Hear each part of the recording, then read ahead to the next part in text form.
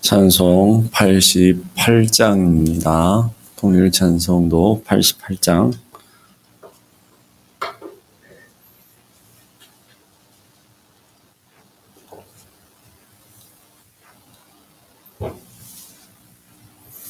찬송 88장.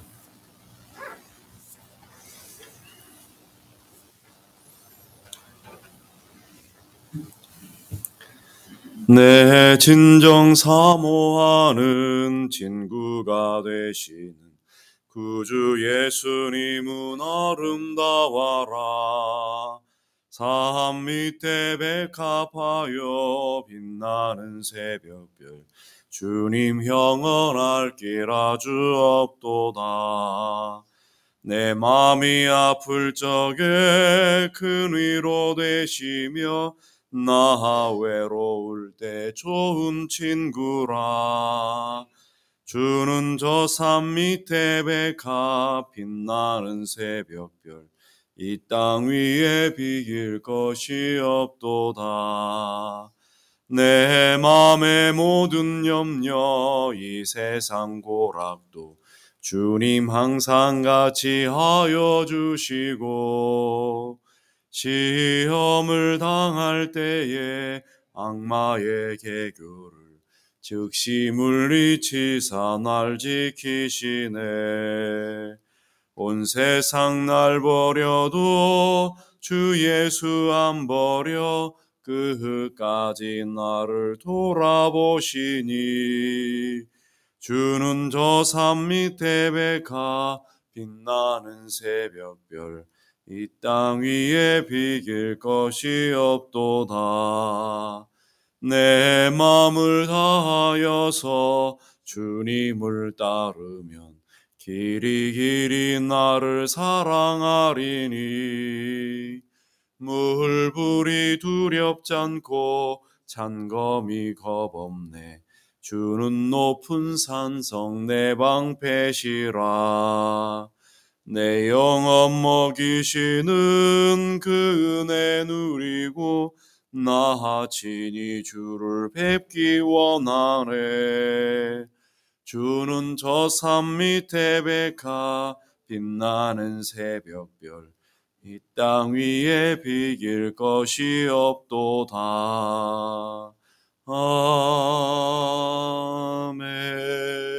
아멘. 기도하겠습니다. 하나님 아버지 은혜를 감사합니다. 오늘도 이 아침에 저희들을 불러주시며 기도하게 하시며 말씀을 붙들고 한 날을 살아가게 하신 것을 감사합니다. 주님께서 주시는 은혜가 오늘도 이른 비처럼 늦은 비처럼 우리 가운데 가득하게 하시며 이 아침도 새벽 이슬 같은 은혜가 우리의 마음 가운데 가득 채워지는 은혜가 있게 하여 주시옵소서. 한 걸음 한 걸음 주님과 동행하게 하시며 한순간순간 주님의 세미한 음성을 듣게 하시며 오늘도 주님과 동행함으로 주의 뜻 이뤄내는 저희 모두가 되게 하여 주시옵소서. 여호와를 기뻐하는 것이 너희 힘이라고 말씀하셨사오니 오늘도 하나님만 바라보며 하나님만 기뻐하며 주님이 그 큰 뜻을 품고 한 날을 살아가는 저희 모두가 되게 하여 주옵소서. 오늘도 우리의 간절한 기도와 소망을 아시는 하나님 응답하여 주실 줄로 믿습니다. 오늘도 주님 안에 거함으로 참 평강과 기쁨과 하늘의 복을 누리며 살아가는 저희 모두가 되게 하여 주옵소서. 존귀하신 예수 그리스도 이름으로 기도드리옵나이다. 아멘.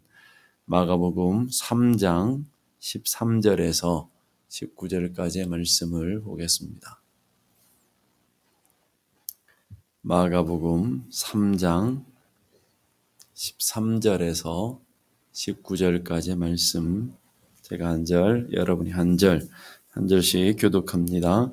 또 산에 오르사 자기가 원하는 자들을 부르시니 나아오신지라. 이에 12를 세우셨으니 이는 자기와 함께 있게 하시고 또 보내사 전도도 하며 귀신을 내쫓는 권능도 가지게 하려 하심이로라. 이 12를 세우셨으니 시몬에게는 베드로란 이름을 더하셨고 또 세베대의 아들 야고보와 야고보의 형제 요한이니 이 둘에게는 보아너게 곧 우리의 아들이란 이름을 더하셨으며 또 안드레와 빌립과 바돌로메와 마테와 도마와 알페의 아들 야고보와 및 다데오와 가나안인 시몬이며 다 같이 또 가룟 유다니 이는 예수를 판 자더라. 아멘. 예수님의 제자들을 선택하는 이야기라고 그랬습니다. 예수님의 제자들을 선택하는데 제자들을 선택하는 조건이 뭐라고 그랬어요? 자기가 원하는 자들을 선택하셨다. 내가 하나님 앞에 나가서 내가 하나님의 은혜를 붙들고 살아가는 것이 우리의 삶의 믿음인 것 같은데 그보다 더 먼저 하나님께서 우리를 선택하시고 하나님께서 우리에게 은혜를 주시고 하나님께서 우리를 축복하신 것, 이게 가장 놀라운 축복이다라는 것을 우리는 기억해야 됩니다. 우리 신앙생활을 하면서 나도 복 받기를 원한다, 나도 은혜 받기 원한다 라고 하는 분들이 굉장히 많아요. 여러분, 복 중의 복은 내가 하나님 앞에 선택받은 거예요. 은혜 중에 은혜는 내가 이 자리에 예배할 수 있는 거예요. 내가 하나님의 주신 큰 축복은 다른 것이 아니라 영원한 하나님의 나라를 소망하며 살아가는 은혜의 자리에 서 있다라는 것. 뭐 더 이상 더 큰 은혜와 축복이 없어요. 근데 우리는 그것을 크게 생각하지 않은 분들이 많더라는 거예요. 신앙의 주체는 내가 아니라 언제나 예수 그리스도시라는 것. 내가 교회를 다니고 내가 예수를 믿는 것 같은데 그게 아니라 그러죠. 하나님께서 우리를 선택하셨기 때문에 믿음을 주셨고 그 믿음의 작용으로 내가 하나님을 믿게 되었고 그 믿음의 작용으로 내가 예배하러 나오게 된 것이라는 것을 우리는 한순간도 잊어서는 안 된다는 거예요. 내가 주체가 아니라 하나님이 주체다라는 것.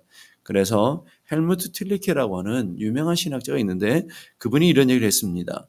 만일 우리가 아바, 아버지, 나의 주님, 나의 하나님이라 부를 수 있는 그 자체가 기적이요, 선물이요, 절대로 당연한 사실이 아니라는 것을 잊어버리면 그 신앙은 이미 죽은 것이다. 내가 하나님을 아버지라 부를 수 있고 내가 하나님 앞에 나와 예배할 수 있는 것이 절대 당연한 것이 아니라는 거예요. 그게 기적이고 그게 하나님이 놀라운 선물인데 그걸 당연하게 여기는 것, 그게 은혜를 잃어버린 거라는 거예요.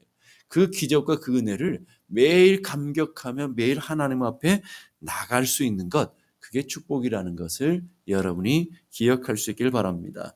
예수님이 택한 사람들이 누구예요? 어부, 세리, 뭐 별 볼 일 없는 가장 부족한, 당시에 가장 무식하고 가장 덜 떨어지고 부족한 사람들. 예수님이 제자들 하는 거 보세요. 마태, 마가, 누가, 요한을 보게 되면 제자들이요 3년을 예수님과 동행하는데도 예수님의 마음도 모르고요 늘 언제나 어긋장을 놓고 이상한 행동들을 하게 되는 걸 보게 됩니다. 그만큼 부족하고 그만큼 어리석고 그만큼 연약한 사람들을 주님이 택하셨다라는 거예요. 당시에 똑똑한 사람들이 참 많았죠. 율법학자들이 얼마나 많았습니까? 성경에 탁월한 학자들이 얼마나 많았습니까? 기왕이면 그런 사람들 택했으면 좀 폼이라도 나지 않았겠어요? 좀 세상 말로 아우라가 있다고 그러잖아요. 예수님이 뒤에 율법 탁월한 학자들이 탁 버티고 가면 얼마나 폼이 나겠습니까? 당시에 부자들도 많았어요. 권세 있는 권력 있는 사람들도 많았다고요. 예수님의 제자들 중에 당시에 권력 있는 사람도 하나 두고 또 예수님의 제자들 중에 부자도 하나 두고 그리고 학자들도 두고 그리고 12명을 택하더라도 이렇게 폼나게 좀 아우라 있게 예수님의 제자들을 택했으면 예수님이 가는 곳마다 얼마나 영향이 있었겠습니까? 근데 보니까 다 사회적 신분도 낮고요. 교육 수준도 떨어지고요. 인품도 부족하고요. 예루살렘 출신이라고는 딱 하나가 있어요. 당시의 수도인 예루살렘 출신 하나는 가룟 유다밖에 없어요. 이 가룟 유다는 좀 더 나은 사람이었다는 말이죠. 지식적으로. 그래서 당시에 세리가 얼마나 돈 계산이 빠른 사람입니까? 세리를 제치고 돈 주머니를 맡았던 사람이 가룟 유다였다고요. 근데 그 똑똑했던 가룟 유다는 예수님을 팔았어요. 나머지는 무식한 어부들, 갈릴리 출신들, 덜 떨어진 사람들, 뭐 자격도 없고 누가 봐도 참 폼나지 않아요. 12 제자를 끌고 가는데 세상 사람들 보면 아우 저 얼마나 총구석 사람들이 같이 이렇게 다니는 거 보면서 얼마나 우스워 보였겠습니까? 그래서 이 예수님의 제자들과 예수님을 항상 놀렸잖아요. 갈릴리 총구석 사람들 이렇게 놀림 받았단 말이죠. 예수님의 제자들 보니까 사도행전 4장 13절 이렇게 말해요. 저지가 베드로와 요한이 기탄 없이 말하는 걸 보고 거침없이 하나님의 복음을 증거하는 것을 보고 뭐라고 했냐면 저들은 본래 학문이 없는 범인이었다라고 했어요. 학문이 없는 범인이라는 말이 뭐예요? 저렇게 무식하고 총구석의 사람들이라는 말이에요. 아주 보통 중에도 아주 보통 사람들이 아니 어떻게 저렇게 탁월하게 복음을 전하지? 어떻게 저렇게 능력 있게 하나님의 말씀을 전하지? 깜짝 놀라는 것이죠. 아니 배운 적이 없는데 그런 율법을 탁월하지도 않은데 어떻게 저렇게 하나님의 복음을 담대하고 거침없이 전하나 깜짝 놀랐다라는 거예요. 예수님을 보면서도 당시 학자들이 맨 놀리는 게 뭐예요? 갈릴리에서 무슨 선한 것이 나겠느냐. 예수님도 갈릴리 살았기 때문에 갈릴리 출신이었잖아요. 그런데 예수님의 제자들도 대부분 갈릴리 사람들이란 말이에요. 갈릴리 사람, 총구석의 사람들이 우르르 몰려다니는 걸 보니까 얼마나 폼이 없었겠습니까? 그러니까 사람들이 놀림 당하게 되었다라는 거예요. 예수님 제자들 중에 부자도 없고 또 많이 배운 사람도 없고요. 인격으로 더 탁월한 사람도 없어요. 다 부족하고 능력으로나 재력으로나 실력으로나 어떤 것으로도 하나 내세울 수 있는 것이 하나도 없었어요. 그렇게 부족하고 연약한 자들을 하나님께서 세우셨다라는 그게 하나님 나라의 원리예요. 연약하고 부족한 사람들을 세우셔서 예수님은 하나님 나라를 만들고 계시고요. 그리고 그들을 통해서 하나님의 복음을 세계 가운데로 증거하고 계시더라는 거예요. 우리가 하는 것이 아니라 하나님이 하시는 것이라는 것을 보여주시는 거죠. 바로 교회도 마찬가지고요. 가정도 마찬가지고요. 기업도 마찬가지예요. 하나님의 믿음의 사람들을 통해서 하나님이 일하시는 방법은 능력 있고 탁월하고 똑똑하고 잘나고 이런 사람들을 통해서 일하시는 것이 아니라 부족하고 연약한 사람들을 세워서 하나님 능력 주시고 하나님 지혜 주시고 하나님 힘 주셔서 하나님 나라를 세워가고 계시더라는 거예요.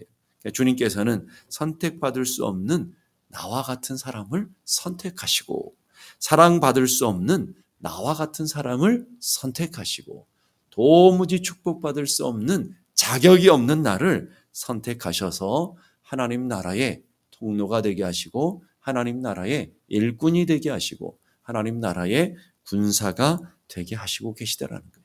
그러니 여러분 얼마나 감사합니까? 우리를 보면 알아요. 우리를 보면 나를 보면 알잖아요. 얼마나 형편없습니까? 그런데도 불구하고 나를 택하셔서 하나님께서 교회를 세우게 하시고 그리고 하나님 나라를 세우게 하시는 하나님의 놀라운 역사의 방법들을 우리 보면서 우리는 늘 감사할 수밖에 없죠. 나 같은 연약한 자들을 하나님께 선택하셔서 하나님 나라를 사용하시니까 말이에요. 그래서 고린도전서 1장 26절 28절에 보니까 형제들아 너희를 부르심을 보라. 누구를 보라고요? 다른 사람 보지 말라라는 거예요. 너를 보라는 거예요. 다른 사람 보니까 왜 저렇게 형편없나? 왜 저렇게 부족하나? 왜 저렇게 말은 똑바로 못하나? 왜 저렇게 사람 마음속에 가시가 있나? 다른 사람 보면 늘 판단과 정죄가 나오는데 너를 보라는 거예요. 너의 부르심을 보니까 지혜로운 자가 많지 아니하며 능한 자가 많지 아니하며 문벌 좋은 자가 많지 아니하지 않느냐. 이 말은 뭐예요? 네가 문벌도 좋지 않고 똑똑하지도 못하고 그렇다고 부자도 아니고 그렇다고 예쁘지도 못하고 그렇다고 능력 있지도 않은데 배운 것도 많지 않은데 하나님이 너를 택하지 않았느냐. 그것만 보면서 감사라는 거예요. 그것만 보면서 기뻐하며 우리 하나님 주신 은혜를 바라보라는 거예요. 근데 우리는 자꾸 자신을 보지 못하니까 이게 자신을 그냥 있는 나의 모습, 나의 눈으로 보면 안 되고요. 은혜라는 통로, 은혜라는 이 관점을 가지고 은혜라고 하는 안경을 쓰고 나를 보게 되면 내가 얼마나 부족하고 내가 얼마나 연약한지를 알아요. 그렇기 때문에 그렇게 되면 감사할 수밖에 없다라는 거예요. 자, 그러면서 너의 부르심을 봐라. 육체를 따라 세상적으로 해요. 지혜로운 자도 많지 아니하며 능한 자도 많지 아니하며 문벌 집안이 좋은 자도 많지 아니하며 그러나 하나님께서 세상에 미련한 것들을 택하시고 그리고 있는 자들을 부끄럽게 하시며 약한 것들을 택하사 강한 것들을 부끄럽게 하려 하시며 하나님께서 세상에 천한 것, 멸시받는 것, 없는 것을 택하사 있는 것들을 폐하려 하셨도다. 자, 그러면서 하나님이 택하신 사람들이 누군지를 가르쳐요. 천한 사람, 멸시받는 사람, 없는 사람, 약한 사람들을 택하셔서 하나님의 나라를 이루시고 있는 사람, 가진 사람, 똑똑한 사람, 능력 있다라고 잘난 척하는 사람들을 부끄럽게 하시는 하나님의 놀라운 섭리, 하나님의 놀라운 역사를 보라라는 거예요. 보라라는 거예요. 그래서 내가 잘났는데, 내가 똑똑한데 그러면 하나님 앞에 은혜 받지 못한 사람이에요. 내가 나를 보면 내가 봐도 내가 부족해. 내가 봐도 내가 연약해. 내가 봐도 내가 잘난 것이 없어. 내가 봐도 내가 점수를 줄 수가 없어. 이런 생각하는 사람들은 늘 복음의 능력이, 나를 택하시고 나를 사랑하신 그 하나님의 사랑이 하늘보다 크고요, 바다보다 넓다라는 것을 깨닫게 되는 것이죠. 그래서 우리가 찬양하잖아요. 하늘을 두루마리 삼고 바다를 먹물 삼아도 다 기록할 수 없는 하나님의 사랑이라고, 하나님의 긍휼이라고. 그 누가 고백할 수 있느냐면 진짜 내가 연약하다라는 것을 아는 사람이에요. 진짜 나는 구원받을 자격이 없는 사람이라는 것을 깨달은 사람이 하늘을 두루마리 삼고 바다를 먹물 삼아도 다 기록할 수 없는 하나님의 은혜라고 고백할 수밖에 없다라는 거예요. 이사야서 43장 1절에 이렇게 말합니다. 야곱아, 너를 창조하신 여호와께서 지금 말씀하시느니라. 야곱아라고 할 때는 야곱은 이스라엘을 얘기하는 거예요. 이스라엘 민족은 이방 나라보다 약한 민족이라고 했잖아요. 너희는 수요가 많아서 너희를 택한 것이 아니라 너희가 이 모든 열방 중에 가장 적고 연약하기 때문에 너희를 택했어 라고 얘기하세요.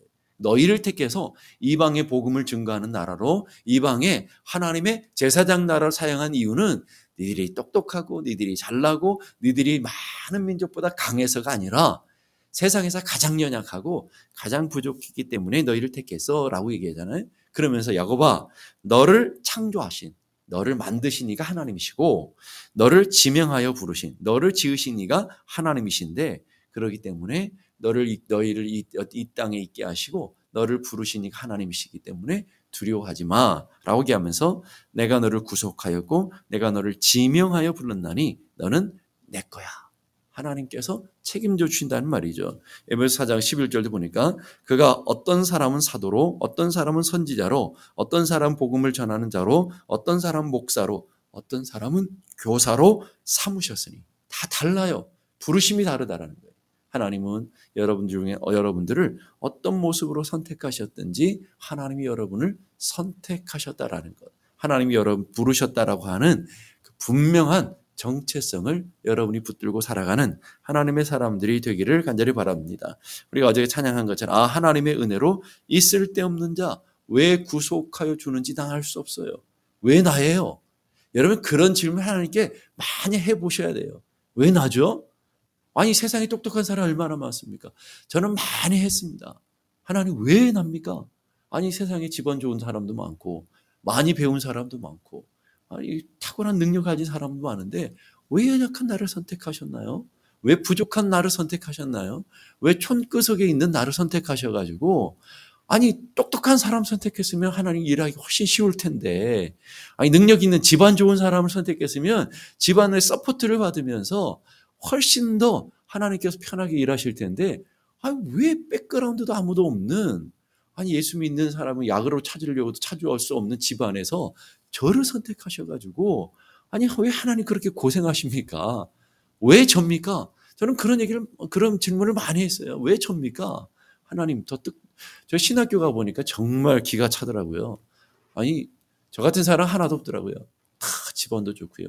3분의 1은 목사 자식이고 3분의 1은 장로 자식이고 그 3분의 1도 보니까 한쪽은 권사님이시든지 한쪽은 집사님이든지 뭔가 있더라고요. 완전히 천민 출신은 저밖에 없더라고요. 저 같은 사람이 400민 중에 딱 10명 있었어요. 아니 그러니까 아니 신기한 거예요. 다 백그라운드도 좋고요. 뭐 얼마나 잘났는지 집안은 얼마나 빵빵한지 얘기 들어보면 저 사람은 누구 목사님 아들이래. 저건 누구 목사님 딸이래. 얼마나 유명한 목사님 자식들도 있고 막 그러니까 아니 기가 확 죽더라고요. 아니 신학교 갔는데 기가 확 죽은 거예요. 하나님의 은혜 가운데 제가 신학교 갔는데 보니까 다 잘났어요. 다 집안도 좋고요. 야, 이거 어떻게 내가 목회하나? 걱정이 되더라고요. 다 저 사람들은 다 뒤에서 서포트 해주고 다 기도해주고 그럴 텐데, 야, 난 천민이네. 아니, 세상에만 신분이 있는 게 아니라 신앙 안에도 신분이 있네. 그걸 느끼면서 아주 확 충격이 왔어요. 그래서 걔가 확 죽었어요. 나중에 하나님께서 은혜를 주셔서 회복이 됐지만, 정말 깜깜하더라고요. 여러분, 그 하나님께서 우리를 선택하시는데 부족하고 연약한 자들을 선택하셔서 쓸데없는 자들을 선택하셔가지고 하나님의 구속을 이루시며 하나님의 일하심들을 보게 하시는 거라는 거예요. 그러니까 지금도 제가 보게 되면 제가 할 수 있는 고백은 뭐냐면 다 하나님이 하셨습니다 밖에 할 말이 없어요. 제가 신학교를 졸업하고 목회를 하고 여기까지 오고 교회가 여기까지 온 것도 뭐 누가 도와줘서 한 게 아니잖아요. 다 하나님이 하시고 하나님이 주인이십니다라고 저의 입술을 통해서 그리고 여러분들의 입술을 통해서 다 고백할 수밖에 없잖아요. 하나님이 하셨습니다라는 것이죠. 저희 교회 역사와 여기까지 온 모든 여정들을 아시는 분들은 한결 같을 거예요. 다 하나님이 하셨죠. 하나님이 하셨어요. 이렇게밖에 나올 수가 없는 거예요. 하나님 그걸 원하시는 거예요. 연약한 자들을 통해서 하나님이 하셨습니다. 우리에게는 하나님밖에 없습니다. 제자들에게도 하나님이 이렇게 연약한 자들을 통해서 하나님이 나라를 세우면서도 전적으로 하나님만 의지하며 하나님만 붙들고 살아가도록 하나님께서 그렇게 연약하고 부족한 자들을 선택하셨다. 그러니까 낙심하지 말자고요. 실망하지 말자고요. 우리를 바라보면서 우리가 초라해 보이고 우리가 연약해 보여도 나를 통해서 일하시는 하나님은 크시잖아요. 나를 통해서 역사하시는 하나님은 부족함이 없잖아요. 나를 통해서 역사하시는 하나님은 모든 것의 주인 되시잖아요. 돈 없다고 낙심하지 마시고 뭐 건강 없다고 두려워하지 마시고 또 내가 능력 없고 실력 없다고 낙심하지 마시고 이런 나를 통해서 일하시는 하나님은 위대하시니까 이런 나를 통해서 하나님이 지금까지도 부족함이 없도록 역사하셨으니까 하나님 앞에서 담대하게 살아가는 은혜가 있기를 주님의 이름으로 축복합니다. 여러분 그래서 매 순간순간마다 나를 바라보는 것이 아니라 내 안에 계신 하나님, 내 안에 계신 보배, 이 질그릇에 보배가 담겨졌다고 그랬잖아요. 이 질그릇에 보배 되시는 예수 그리스도, 그분의 지혜를 의지하시고 그분의 능력을 의지하시고 그분의 권능을 붙들고 살아가는, 그러니까 내가 탁월하고 내가 능력 있고 내가 똑똑한 사람은요 언제나 내 힘을 의지해요. 그러다가 넘어지고 깨져요. 언제나 내 지식과 내 계획을 앞서요. 여러분 그건 하나님 앞에 불순종이에요. 그건 하나님 앞에 죄라고요. 우리는 우리 연약함들을 하나님 앞에 고백하면서 내 안에 계신 하나님의 능력과 내게 능력 주시는 자 안에서 내가 모든 것을 할 수 있습니다. 이는 힘으로도 능으로 되지 아니하고 내 안에 계신 여호와의 신으로 되는 것을 믿습니다. 그 믿음으로 우리는 살아가는 거예요. 그래서 연약하기 때문에 기도하는 것이고 부족하기 때문에 하나님의 은혜를 구하는 것이고 오늘 내가 연약함을 알기 때문에 말씀을 통해 지혜와 능력을 얻기를 원하는 것이고 그렇게 살아가는 사람들이 믿음의 길이라는 것을 여러분들이 꼭 기억하면서 여러분이 가졌던 힘, 여러분이 가진 능력을 다 내려놓고 오직 하나님 앞에 천부요지없어서 항복하며 나가는 하나님의 사람들이 되어질 수 있기를 주님의 이름으로 축복합니다. 기도하겠습니다. 이 시간 기도하신 하나님, 왜 나입니까? 왜 나같이 연약하고 볼품없고 인격으로도 모났고 늘 부족해서 늘 연약함을 갖고 있는 나를 통해서 하나님 나라를 이루시고 나를 통해서 가정을 세우시고 나를 통해서 교회를 섬기게 하시며 왜 나입니까 하나님? 더 능력 있고 더 잘난 사람들도 많은데 하나님 나 같은 자를 통해서 하나님의 역사를 이루시는 하나님의 그 신비한 계획과 신비한 묘략을 우리는 기뻐하며 감사하며 찬송하는 저희들이 되게 하여 주시옵소서. 하나님 아버지, 우리의 삶에 하나님 부르심에 감사하며 나를 선택해 주심에 기뻐하며 나를 택하셔서 하나님 일꾼으로 삼으시고 하나님의 나라의 사람들로 세워주신 것에 감격하며 감사하며 살아가는 저희 모두가 되게 하여 주시옵소서. 그렇게 기도하시고 오늘 저녁에 있는 수요 예배 가운데 하나님의 성령이 기름부터 부어지도록 위해서 기도하시고 또 우리 성도들 한 사람 한 사람 연약한 분들 부족한 분들 낙심하지 말고 두려워하지 말고 오직 주만 바라보게 하여 주옵소서. 우리 함께 다 같이 기도하겠습니다. 하나님 아버지